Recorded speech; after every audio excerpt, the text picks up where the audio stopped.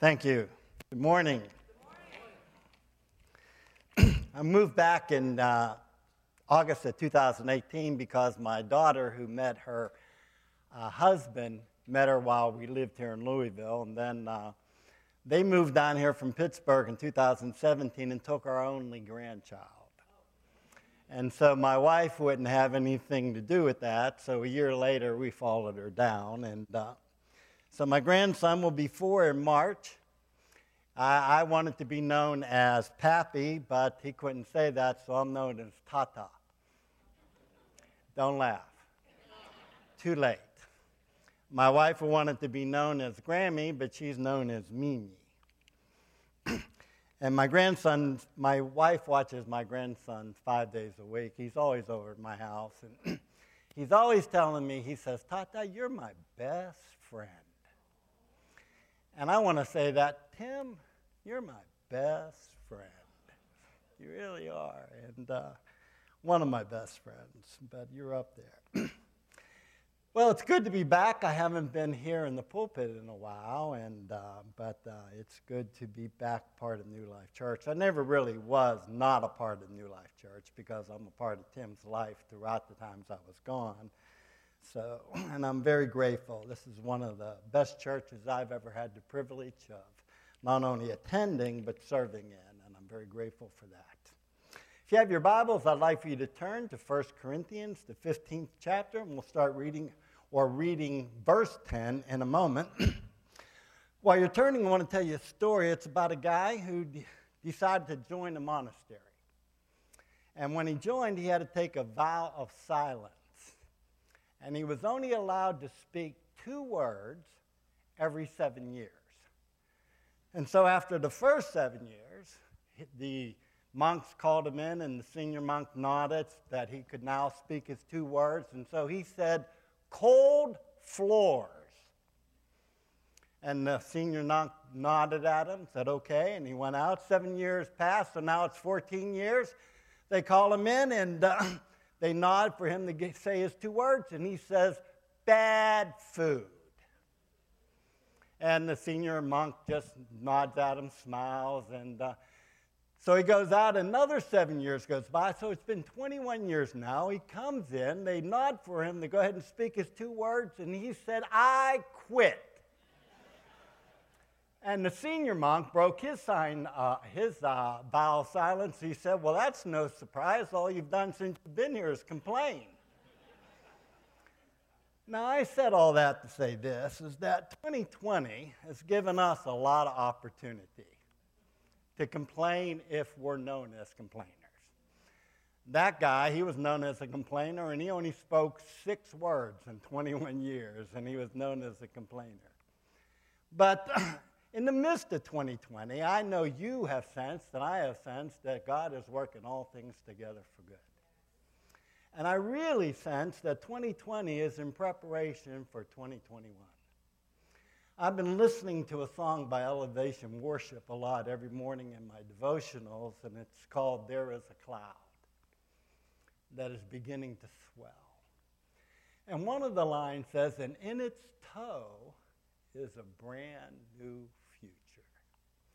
I believe that I always seek the Lord for a word for the next year, and I felt like the Lord speak to me in my time in December and said, Jim, son, there's a lot that needs to be done in 2021. And he spoke to me, and he said, and I just want you to do it. And I just do it. That's my mantra for 2021, just do it. Let's pray together. Father, I'm thankful not only for what you're about to do, not only this morning, but in this whole coming year, but I'm also thankful for 2020. Lord, in the midst of some dark times, your light has shined forth on all of us. Only in the months and years to come, we'll see just how much good you've worked together on our behalf during that time, preparing us and equipping us and empowering us for what you want to do in the future. So, Lord, we will forget those things that are behind us, and we will look forward, move forward to what is in front of us. For what is in front of us is what's going to help not only our lives, but the lives of so many others. In Jesus' name, amen. Now, Tim has asked me to do a couple of things. He's asked me to talk about grace, which I'm very, very grateful for. My whole life could be summed up in that word, grace. And he's also, in the midst of it, asked me to tell you a little bit of my story, and so I'm going to try to do that in the time that has been allotted to me. And if any of you have heard me preach before, my friend says I don't need a watch, I need a calendar. And Tim didn't smile on that one. He's probably thinking I'm wasting time saying all this stuff. Absolutely. But grace, you can't get grace without mercy. Mercy and grace are two sides of the same coin. They are two halves of one truth. To get one, you get the other. To have one, you've had the other. And mercy, simply stated, my definition of mercy is what restrains God's anger towards our sin. Make no mistake, our sin makes God angry.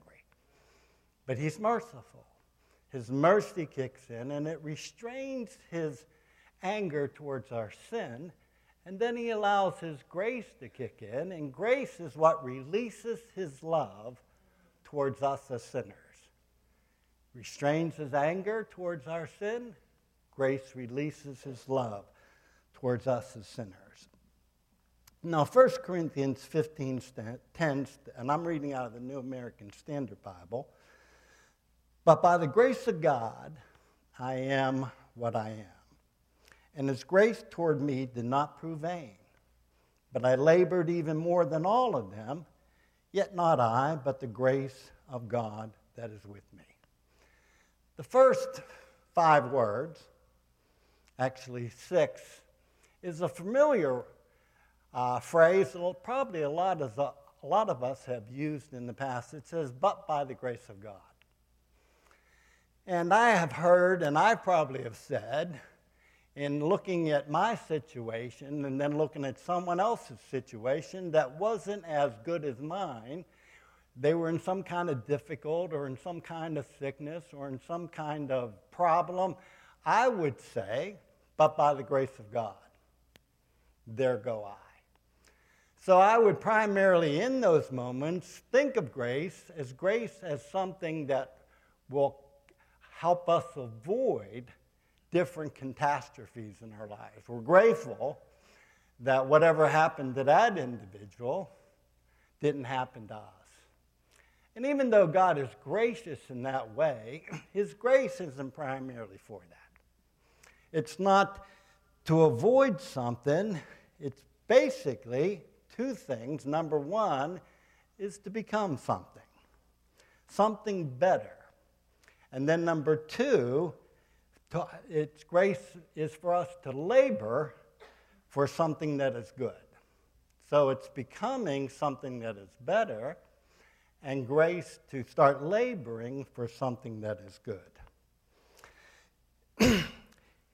I run into a lot of people in prisons and on the streets. I help people with outreaches, and I run into a lot of people when I try to share Jesus with them. They say to me, "Oh, I've already become a Christian." And yet, while I'm looking at them, they just got done smoking some reefer, or while they're talking to me, they're drinking out of a bottle of alcohol, and you could tell they're very inebriated. He says, "Oh, no, I love Jesus. I'm already a Christian." But one of the things I've understood is if you are what you always were after meeting Jesus, then you probably didn't meet Jesus. Because Jesus will cause us to become something different than what we were. Now, ultimately, we will never become perfect, but by his grace, day by day, we are being perfected. And so each day, we should be changing from from strength to strength, from faith to faith, and as 2 Corinthians 3:18 says, from glory to glory. That there ought to be a different type of glory coming from my life than there was last week or even last month. Because I'm being transformed into the same image, I'm becoming something. Now, Paul makes this statement in verse 10 right after a statement he made in verse 9 where he says, "For I am the least of the apostles, who am not fit to be called an apostle because I persecuted the church." So in light of making an assessment of himself, he says, "But by the grace of God, I am what I am." He says, whatever you see of me today, it's because of his grace. I was that way, but now I'm something different. I'm someone else different. He went from being a persecutor of the faith to becoming a preacher of the faith. I mean, that's a becoming. That's a change. Oh, what a change. He went from one who consented to the death of Christians to one who labored to conceive the life of Christ in others so that they can become Christians. One, he consented to their death. The other, he labored to produce the life in Christ in people. He was becoming something. Jesus is full of grace. It says that in John 1:16, "For of his fullness we have all received grace upon grace." There is grace for every aspect of our lives. There's grace for our bodies. There's grace for our minds. There is grace for our family. There is grace for our finances. There is grace for our livelihood. There's grace upon grace. And out of his fullness, we receive that. It's a becoming grace. You can tell when you've had grace, you are becoming something. Something is happening. Your family is becoming better. Your finances are becoming better because grace will cause you to become. In other words, if your religion hasn't changed you, then you need to change your religion. Because the Christianity will bring about a change. Grace is not only for changing us, but it's also for bringing change through us to other people. Paul said that his grace to him did not prove vain. The Greek word for vain is kenos, K-E-N-O-S, and it's defined as making empty, fruitless, or neutralizing. That something happens after you receive grace and you start becoming, but if you don't do something with that grace, you neutralize it. It becomes fruitless.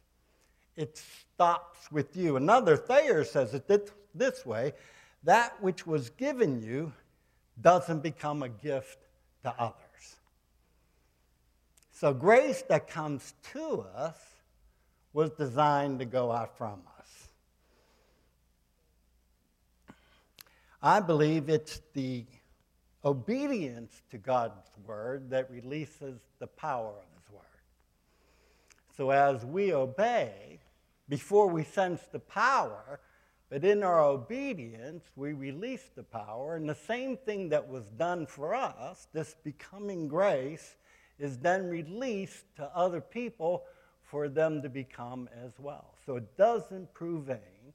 And he says, I labor more than all of them. Grace will not only change our character, it will energize and empower our actions. Grace not only changes us, but empowers us to bring change to other people. You'll have to excuse me. It's been a while since I've been in the pulpit. My mouth is getting a little dry. 2 Corinthians 9:11, you don't have to turn there. I didn't give the scripture to Marcy, but it says, out of the NIV, it says, God will make you rich in every way. How many of you like that promise? Just think about it. Make you rich. Now, remove from your thinking, when God says riches, he's not primarily talking about money. When he's talking about wealth in Scripture, he is. But when he's talking about riches, he's not talking primarily about money. It may be on the list, but it's way, way down on the list. Riches, the things that will truly enrich my life and in your life, actually money can't buy. Money can buy entertainment, but it can't buy happiness. Money can buy a state-of-the-art security system, but it can't buy peace. So when God says, I want to make you rich in every way, he wants to make you rich in joy, rich in peace, rich in love.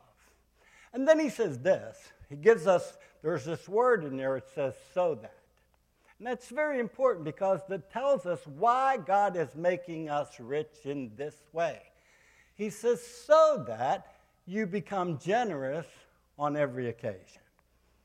Because God wants us to understand everything that comes to us was designed to go out from us. If it stops with us, it's neutralized. It has to have a flow. The difference between the Sea of Galilee and the Dead Sea is the Dead Sea only has a river flowing in, so everything becomes stagnant and stale, and nothing can live. The Sea of Galilee has a river flowing in and a river flowing out, and the result of that, it creates an environment where it's teeming with life. So if we as Christians, this grace that has helped us to become, we then immediately look, and here's what you got to, it's a training because none of us are naturally bent towards this. So when I'm enriched in some way, I have to train myself. I've got to believe that on the tail end, right after that being enriched, that blessing, whatever it is, that right after that, there's going to be an occasion for me to be generous. And I've got to be looking for it or I'll miss it. If God has helped my marriage, blessed it, put it back together, I need to immediately start looking for an occasion to bring that same help that came to me out to someone else. And when you give it away, you get more of it. It says, give and it shall be given unto you. Pressed down, shaken together. Any of you ever try to fill a container with something and you only have this container and what you want to fill it into seems bigger than the container, but it's the only one you got, so you pour some in and you press it down and you shake it together and then you pour more in, but somewhere in the process it overflows. And that's what happens when we give away what God has given to us. And all that God gives us, it gives us by his grace. He releases it to us.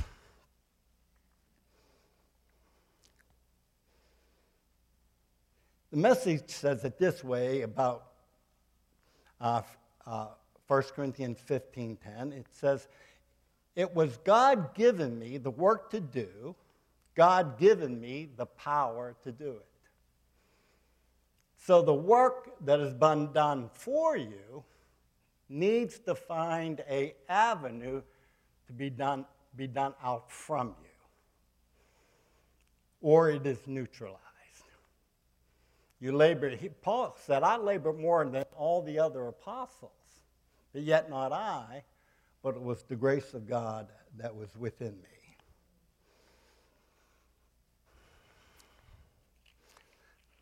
I'm going to make Tim happy. I'm sorry, Tim. You're my best friend.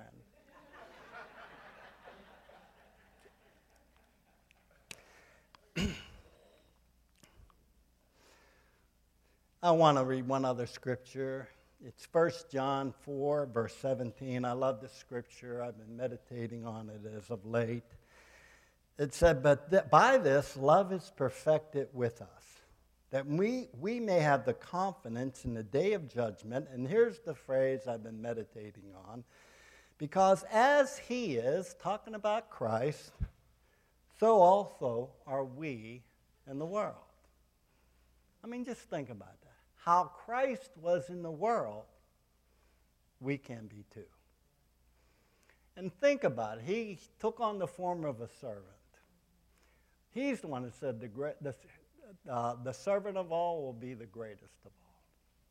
He said, and I love the scripture. He said, I did not come to serve, but not to be served, but to serve and to give my life as a ransom for many. Meaning that, now we know that ultimately it talks about giving his life on the cross, but prior to that cross, on a daily basis, he was willing to ransom anything in his life for the redemption of somebody else's life.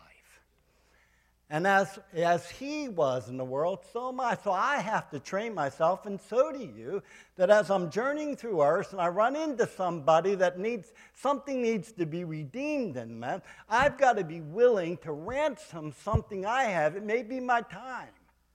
It may be my money. It may be my wisdom, but I've got to be willing to ransom something from my life in order to redeem something in their life. Does that make sense? Because we didn't come to be served, but to serve. All right. Now, with all that said, I want to tell you, I'm a firm believer that all theology should produce testimony. That a testimony of what our theology has done for us. I believe that all Scripture should produce a story of what that Scripture has done for you. Meaning that you just don't know it, you've lived it. And when you live it, you have a testimony. Now, I think testimony is aptly named because, number one, you can't get a testimony without a test. And in the midst of that test, you're going to do some moaning. You really are. But you're going to come cry out on the other side with a testimony about what the Scripture. You're going to have a story you can tell someone that is going to change their life. That is, in one way, how we release what God has given to us out from us to somebody else. Now, with that, I want to share a little bit of my testimony. It would help if I took the cap off.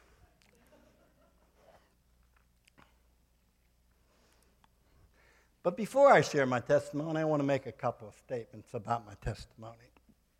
And some of you know it because I was here for 7 years. Some of you who are new do not.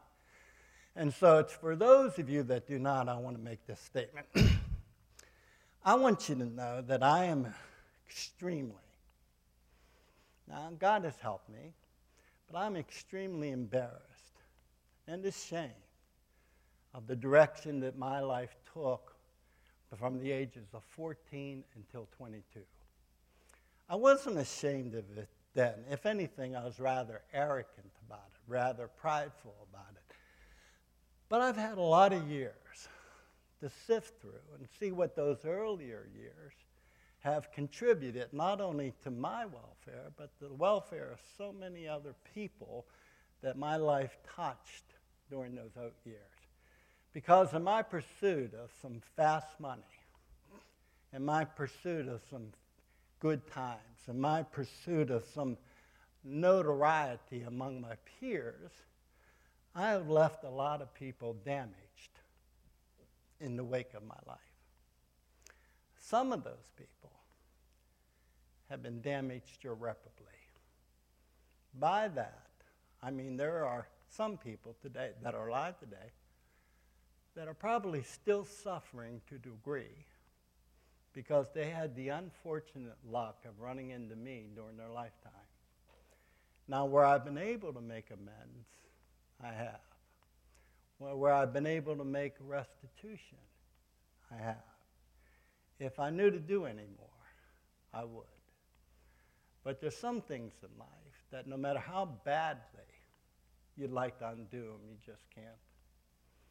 And in that moment, all you can do is two things. Number one, you can learn to live with it. And by God's grace, I've been able to learn to live with it.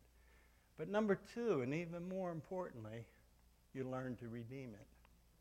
Meaning that God, because of his grace, can take something that is really bad and use it for something that is really good. For a long time, I wouldn't share my testimony. I knew God had redeemed me from my past, but it wasn't until he convinced me that he could use my past to bring redemption that I'd be willing to share it. And it's out of that kind of spirit and heart that I share it this morning, because nobody wants to tell people about their great failures in their life. Nobody wants to tell somebody all the pain they have caused to so many people. But there is a happy ending for me, and there can be a happy ending for you, no matter what your struggle is. So I won't go into all of it for time's sake, but I want you to know that failure characterized my life. At one time, up until I was 14, success characterized my life. I was on an upward spiral. I'm one of 4 boys. I'm the third in line, and I was a good son. I was well-mannered. I was well-respected. I was a good student. I was a good athlete. I was college-bound. I had good friends. But when I turned 14, I started hanging out with people that I shouldn't have hung out with. And I don't blame them. I made my own decisions. But things started changing, and nothing changed immediately, but gradually I moved from an upward spiral to a downward spiral, where I began to fail at every venue in life.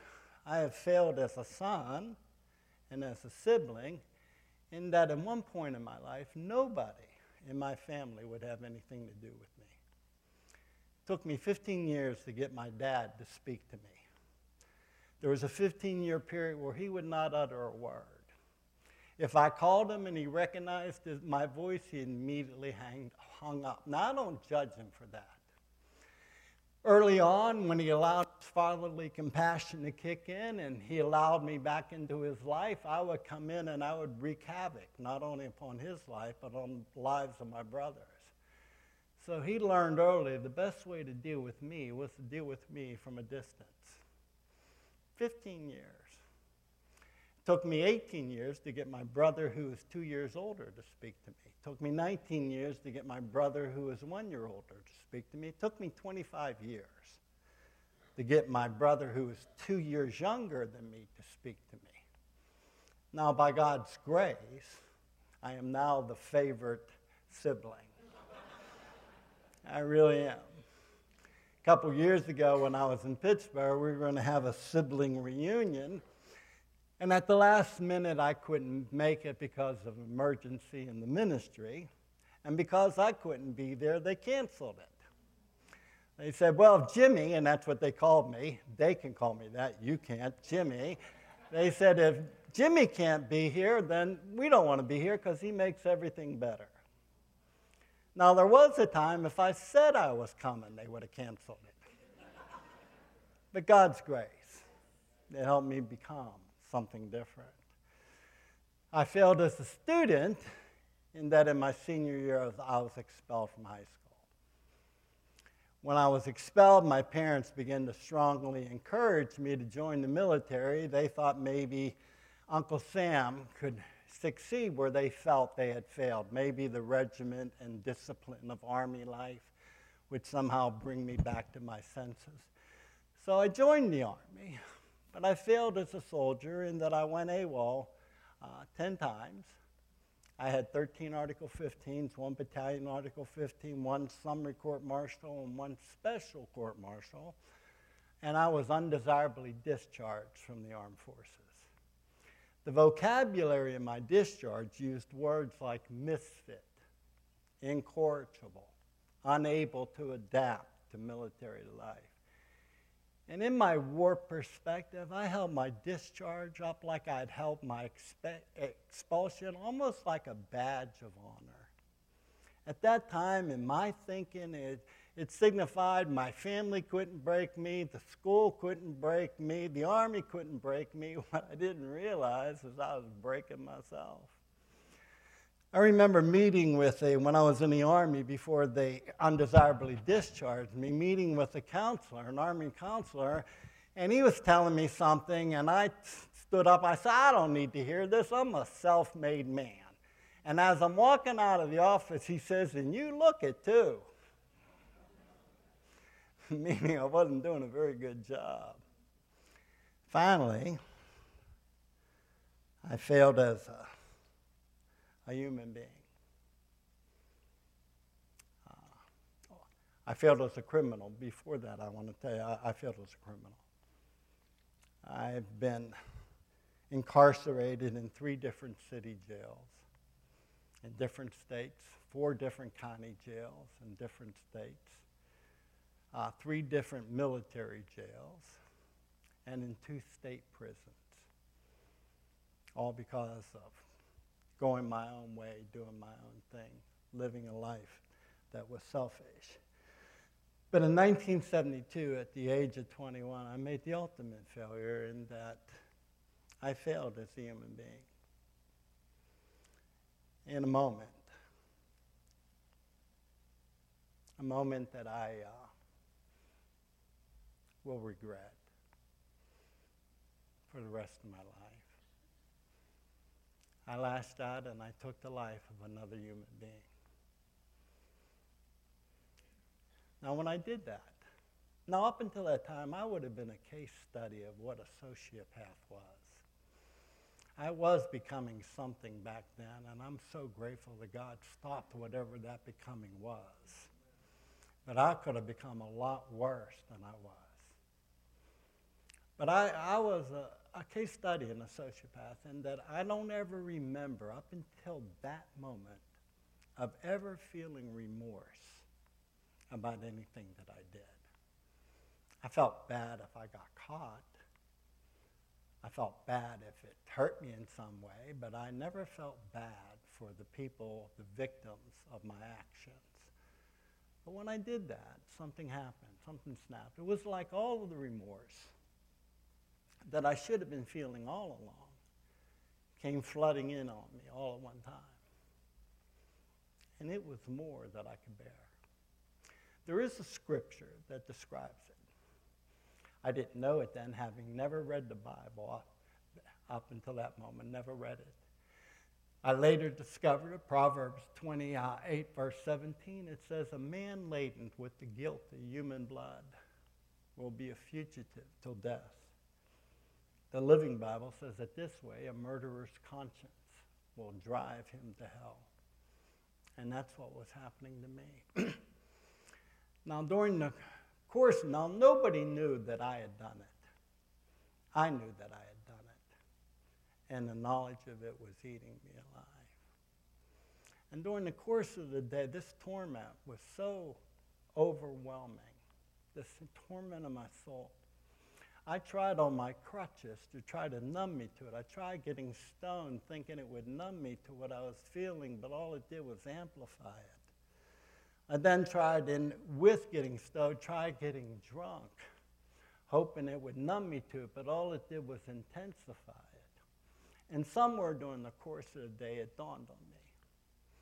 And I'm sure this happens to way more people than it should, but it dawned on me in the midst of my pain and torment and no other relief, it dawned on me the only way I was going to find relief is if my life stopped.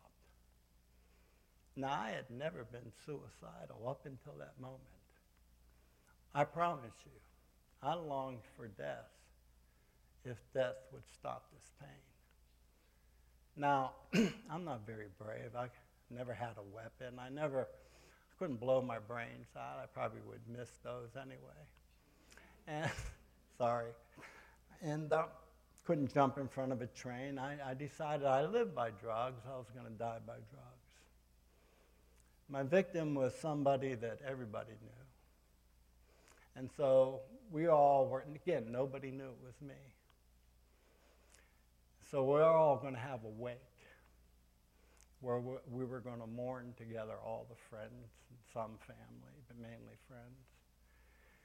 And for me, and it was going to be at my house, because my house was the only house big enough to accommodate all the people that were planning on coming. And so, and I was grateful because I knew everybody that came would be holding some kind of drug. And my plan, I had a plan that during the course of the evening, I was going to ingest as many different kinds of drugs and as many drugs as I possibly could until I OD'd and died. That was my plan. But how many of you know God has a different plan? I'm so grateful He had a better plan than mine. I didn't know it then. But during the day, a bunch of people had called up and said, hey, I heard what happened. Could we come over? And I'd say yes. This one particular girl called up. Her name was Lynn White. And she said, Jim, could I come over? I heard what happened. And I said yes, but I only said yes based on the fact the last time I'd seen her, which was probably 3 months earlier, I had sold her a fairly large quantity of drugs. So thinking she was still in the same lifestyle as I was, I said, yes, come on over. Had I known that she had become a Christian since the last time I had seen her, I'd have never allowed her in my house. I didn't know anything about Christianity. I just knew I didn't like Christians. My only encounter with them was at rock concerts. I'd be stoned listening to music, and you could always count on a group of squeaky clean-looking young people who looked like they just came off a Pepsodent commercial, all smiles. And they would come up and hand you tracts, and most of these tracts had to deal with tracts of musicians and singers who had by that time had died by one reason or another, most of them by OD. And these tracts said these very gifted musicians and singers were burning in hell. People like Janis Joplin and Jimi Hendrix and Jim Morrison of the Doors. And so I just thought Christians were weird. We called them Jesus freaks with the emphasis on freak. And so I didn't know that. So when she was the last one that got there, it was 4 o'clock, July 26th, 1972 in Vero Beach, Florida. Hot day. I was standing outside like a good host, greeting everybody, making sure they had some drugs with them. And she pulled up in a little red Volkswagen, which I was familiar with. And she got out of the car, and as soon as she got out of the car, there was something different about her. I didn't know what it was, but when she got out of the car, she was beaming. I mean, there was just, her countenance was radiant. She was smiling from ear to ear. If she just smiled anymore, her head would have fell off. And she was carrying an industrial-sized book, which I perceived to be an encyclopedia. And I'm thinking, why is she bringing an encyclopedia, to a wake? And so it's about 50 yards from where she had to park, and I'm waiting on her, and she comes up to me, and I say, hey, Lynn, and she says, praise God. And I thought, oh, no. This is the last thing I need. I already feel terrible. And my view was, as Christians, we're just going to make me feel even more terrible. They're going to put a guilt trip on me. And so I did not want to have anything to do with her. So I had a live-in girlfriend. Her name was Mary Ellen. And I said, Mary, I said, listen, you go in and you talk to her, but get rid of her. I'm not coming in until she leaves. And so I'm standing outside, and my girlfriend knew how to get rid of people. She got rid of me a couple of times. And so I thought there would be no problem, but I'm outside in the sun on my front porch waiting. It seemed like a couple hours, but finally, about after 15 minutes, I decided to go in to see what the problem is. And so Mary Ellen met me at the door. She said, Jim, I'm sorry. She said, she's not leaving. She said God told her to come here and talk to you, and she's not leaving until she talks to you. How many of you know, if you're not familiar with Christianity and someone says God talks to them, that Twilight Zone music starts going off in your head, you know? And so I was pretty intimidating back then, didn't really care about people. And so when I came in, I realized our house, there was about 30 to 40 people in our house. And all the seats were taken. People were sitting on the floor. The only place to sit down was on the love seat that seats two, because the Jesus freak, Lynn, sat there, and whoever was sitting there first got up and moved. So whoever sat, so she didn't, the only place for me to sit was to sit next to her. How many know God was counting on my pride that I wasn't going to sit on the floor in my own house? So I sit next to her, I smack her on the leg, and I said, "Hey, Lynn, how you doing?" Or no, I said, "Hey, Lynn, when are you leaving?" And she had that's when I discovered this industrial-sized book was the Bible. Because she opened it up and she started preaching to me in front of everybody. And not in low tones, very loud. And it's embarrassing me. And she's just preaching. She's reading scripture. And so I had heard that if you cuss Christians, that they'll get offended and leave. And so I decided, all right, so I'm going to combat that. So while she's reading, I'm cussing her. And I'm saying things that you shouldn't say to a guy, let alone to a woman, but I'm cussing her. Obviously, she didn't get the memo about Christians getting offended. Because the more I cussed her, the louder she got. And so then I would get louder to overcome her preaching in my cussing, then she'd get louder, and we're battling, which seems like a long time to me. Probably was like 3 or 4 minutes. But I realized cussing wasn't working. And so I had to come up with another plan, and I look at her, and she's only 5'1" or 5 foot tall. She maybe weighs 90 to 100 pounds. And so I look at her, my new plan is I'm going, because we're right by the door, I'm going to pick her up just going to pick her up by her arms, take her over to the door, set her down. Open up the door, pick her back up, set her outside the door, close the door, lock it. That was my new plan. And so while I'm thinking that, all of a sudden, she stops preaching. And when she stops preaching, she puts her head down. So then I'm thinking, well, maybe cussing did work.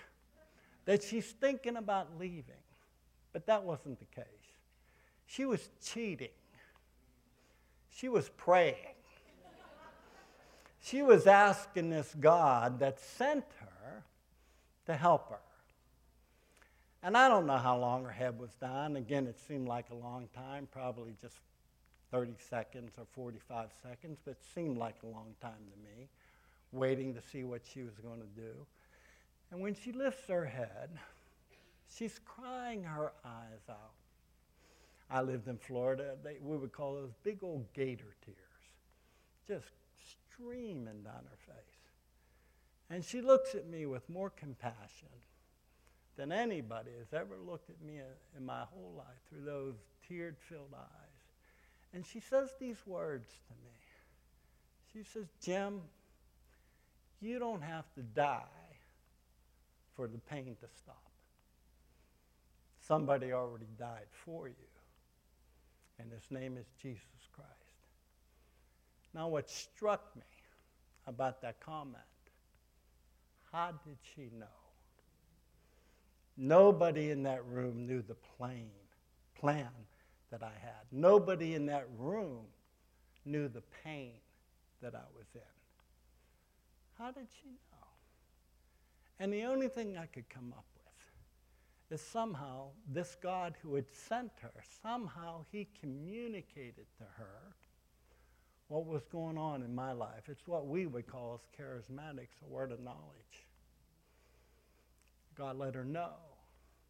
And what that did is it moved me from hopelessness to hope.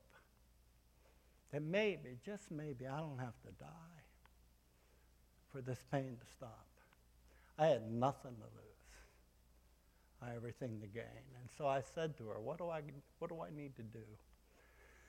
So she said, come with me. And we walked until we found a place in the dining room where there was a little nook. Every place else was filled. And I'm walking behind her, and all my friends are. I could hear them saying, where's Jim going? What's he going to do? But I'm almost oblivious to them. They offered me no hope. She is the only one that offered me any kind of hope. So no matter what it looks like to them, I don't care. So I follow her, and then she says, Jim, let's get down on our knees. And I welcomed that, not because I was bowing before the Lord. I didn't know him at all to want to bow before him. I was wanting to just get small. I seemed to be sticking out, all my friends looking at me. So I got on my knees to get small. And then she said, because she's a good charismatic girl, she said, well, let's lift our hands to God because then we feel closer to God. And I'm a very practical person, and that made sense because he's up there. Well, I actually found out he's in here. That's why we bow our heads when we pray, because we're talking to the Lord. He's in there. So, and then she says, Jim, pray after me. And basically I said this, what we would call the sinner's prayer. And when I asked, now up until that time I felt no emotions except hopeful. That's the only thing I felt was hope. But when I asked Jesus to come into my heart and to forgive me of my sins, this torment, this burden that was crushing my soul was lifted. And in its place was put what I wouldn't have identified these back then. I wouldn't know how to describe it. I do now. But in its place was put a peace that surpasses understanding and a joy that was unspeakable and full of glory. I mean, this burden was lifted, and I jumped to my feet. Now, everyone's watching me. Just think of being there, watching me, 30 to 40 people. And I jump up, and I immediately turn to my best friends in the room. Now, and I said something when I jumped up that when I said it, two things struck me about it. Number one, it sounded foreign coming out of my mouth. Just didn't seem, it's like my little grandson, when I do something wrong, he goes, Tata, that's not right. And that's what it seemed like, that's not right. So number one, it seemed foreign, but number two, it seemed so appropriate for what just happened. So I stood up and I screamed. I won't scream it this morning, but it's the same words that Lynn said to me when she came up the door. I said, praise God. Now, I don't know what my friends saw, but whatever they saw spooked them. I don't know if you've ever seen 14 to 18 grown men all trying to get out the same door at the same time, but it added, just to say this, it added to my joy. And I'm looking at him, my best friend, his name was Terry Lee, he kept getting pushed to the back of the line because he was the smallest of the guys trying to get out the door. And I looked at him, I said, Terry, where are you going? And he looked at me with a look of horror in his face, and he says, Jim, we'll come back when you're feeling better. And I thought, well, man, I feel great now. And I'm almost through, but they all left. Lynn stayed. She encouraged me. She said when I get a Bible that I should read the book of John first. And so she gave me some instructions. And next morning, I went to bed that night full of peace, full of joy. Next morning, I woke up and experienced the first miracle of my Christian life in that I woke up at 7 o'clock in the morning. I had never seen 7 o'clock in the morning unless I stayed up that late. I was used to getting up around 3 o'clock every afternoon. That's the life of a drug dealer. Staying up late, sleeping late.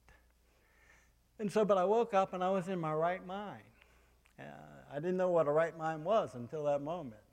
My thoughts were clear, and so I made a cup of coffee, went out on my patio, and well, actually, I was at somebody else's house, went on their patio, because I didn't want to stay in the house where I committed the crime the night before. So I went out on their patio, and the newness of life was overwhelming me. I wouldn't describe that. I know biblical words now, but I didn't know those back then. And by that I mean that the sun was brighter, the sky was bluer, clouds were whiter, grass was greener. I could smell the fragrance of flowers. I could hear the chirping of birds. Now, you can take this for what it's worth, but as I'm sitting there reveling in this, I said to myself, it's like I've been born again. Now, I didn't know, biblically, that's what happened. The only terminology that I knew was I got saved. That's what she said, I got saved. So I didn't know that, but as I'm sitting there after saying that, this thought came to me. I later would identify it as what we call the still small voice of the Lord. But at that point, it would just be a thought. And the thought went something like this: son, if you surrender your life to me, you need to surrender your life to the authorities. And because I had this peace, the peace of God, the passes understanding, just gives you this sense that everything's going to be all right. So that made sense. So I got a shower. I drove up to the sheriff's department. Make a long story short, I went in. I made a confession. They charged me with second-degree murder. I ultimately pled guilty to that. And the judge sentenced me to the maximum sentence allowed by law, which was 30 years. I was 21 when I got arrested. I was 22 when I was sentenced. I didn't get out until 8 years later when I was 30. I did 8 on 30. But one of the things that I learned, and I'm just about done, is that was the best decision I could have made, turning myself in, owning what I did, paying the price for my actions. Because if you do that with faith in God, he can do two things. He can minimize the damage, and he can maximize the good. I find you really can't put something behind you until you face it. You got to face it, and with God's grace, it'll be put behind you. Now, I went into prison, but this grace caused me to become something. Prison I was at was the worst prison in the state of Florida, most violent. The chain gang name for it was Gladiator School. But I didn't allow this grace to stop with me. I sensed everything that God was doing for me, he wanted to do through me to other people. So I started a Bible study. We started with 3.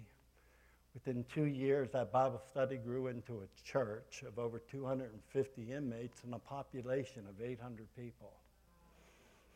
8 years later, when I'm being processed out of the prison. Now, that wasn't just me. It was other people I discipled who got the same kind of idea. Don't let what God has done for you and in you stop with you. Don't let it prove vain. Labor more than all of them. Only you don't have to worry about laboring because that grace wants to get out. It wants to empower.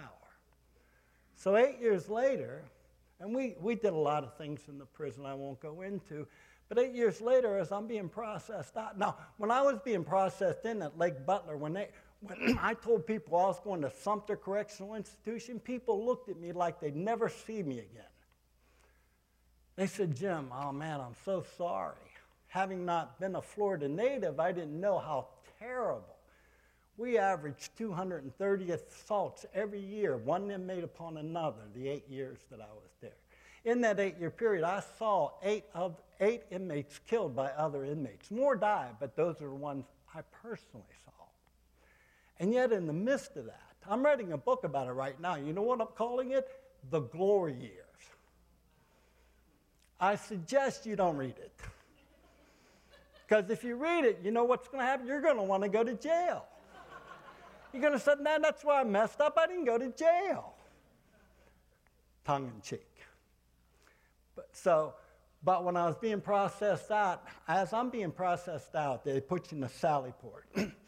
3 other inmates, or new guys, are being processed in.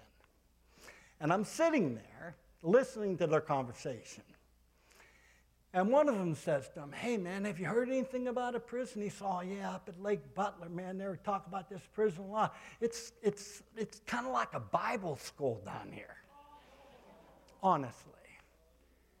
It went from gladiator school to Bible school. You can change the very culture of where you live, because the grace that changes you can change the culture. Let's stand together. Remember, grace is for becoming. You'll become something different. And grace is for doing. The same grace that helps you to become is the same grace that will help you to do. So what I'd like for you to do, if you're here this morning, and there's some aspect of your life that's not becoming what you're wanting it to become. And you would say to me, "Brother Jim, I need some more grace in that area." I'd like to pray for you. Because he continued to give us grace upon grace. Now, there are some things God instantly does. And there's other things that God progressively does. And I love it when he does it instantly, but I've learned to love it when he's done it progressively. Because I know if he started a good work, he's going to finish it. So if there's been something started and you don't seem like a finish, be of good cheer, because God never starts something he doesn't finish. That's what Philippians 1:6 says. I'm confident of this very thing. He who began a good work in me will complete it. So if you're here this morning and you would say, "Brother Jim, I need some grace to become in some areas in your life," if you just raise your hand wherever you're at, I'd like to pray for you. Just wherever you're at. Amen. It's a becoming grace. I'm not perfect yet, but I am being perfected. I like who I am today better than I liked who I was last week, because I have become grace. Father, every hand that is raised, I ask in the name of Jesus, Lord, that this grace that Paul says, I am what I am, but by the grace of God, Lord, I pray that you would help them in whatever area that caused them, motivated them to raise their hand. Lord, just pour out from your fullness grace upon grace for that area. Lord, give them light at the end of the tunnel. Give them hope, Lord. Let them know that your grace not only gives them a second chance, because it's not every day you find someone who will give you a second chance, let alone someone who will give you a second chance every day. And in you, Lord, we find both. So, Lord, I pray, Lord, that you will help them, whatever area it is, for their family, for their finances, for their health, Lord, whatever, for a personality trait or a character flaw, whatever it is, Lord, I pray the same grace that has helped Paul become something different, help me to become something different, will help them to become something different. In Jesus' name, amen. Now I'd like to pray one last time for those of you, and this is imperative, because you don't want to neutralize what God is doing. How you neutralize is you let it stop with you. We were never meant to be a vessel which God fills with blessings. We're always meant to be a channel in which God dispenses blessing. And as it goes out as a drink for someone else, it'll become a river. It'll become a river. You'll have more, you give a portion of your just enough to someone who doesn't have enough, and the end result is you have more than enough, and so do they. That's how multiplication happens.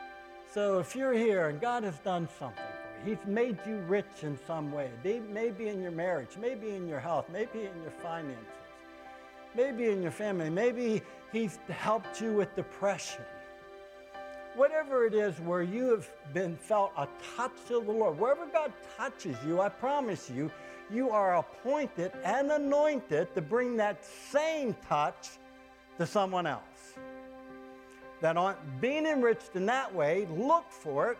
I promise you, you'll find the occasion to become generous with it. And I'm asking, if you're here today and you say, Brother John, I need the grace to do. I not only want the grace to become, I want a grace to do for other people. If that's you, just raise your hand where you're at. And I want to pray for you. Father, every hand that's up, and I pray we can change our world, Lord. We can change our culture. We can change Louisville. Lord, in the midst of all that's happened, we have the wherewithal. Each one of us carry about with us the Holy Trinity of God. We have the Father, the Son, and the Holy Spirit. Christ is in us and us in them. Lord, as you were in the world, so are we. Help us to be that person who will go about doing good and healing all the people that are oppressed by the devil. Father, don't let this grace, this glorious grace that has blessed us, changed us, help us, stop with us. Lord, help us to find a river that we can allow it to flow out. Some family, some person, some situation. Give us eyes to see, Lord, the occasion that will follow our enriching so that we can be generous. We ask this in Jesus' name. And the church said, amen.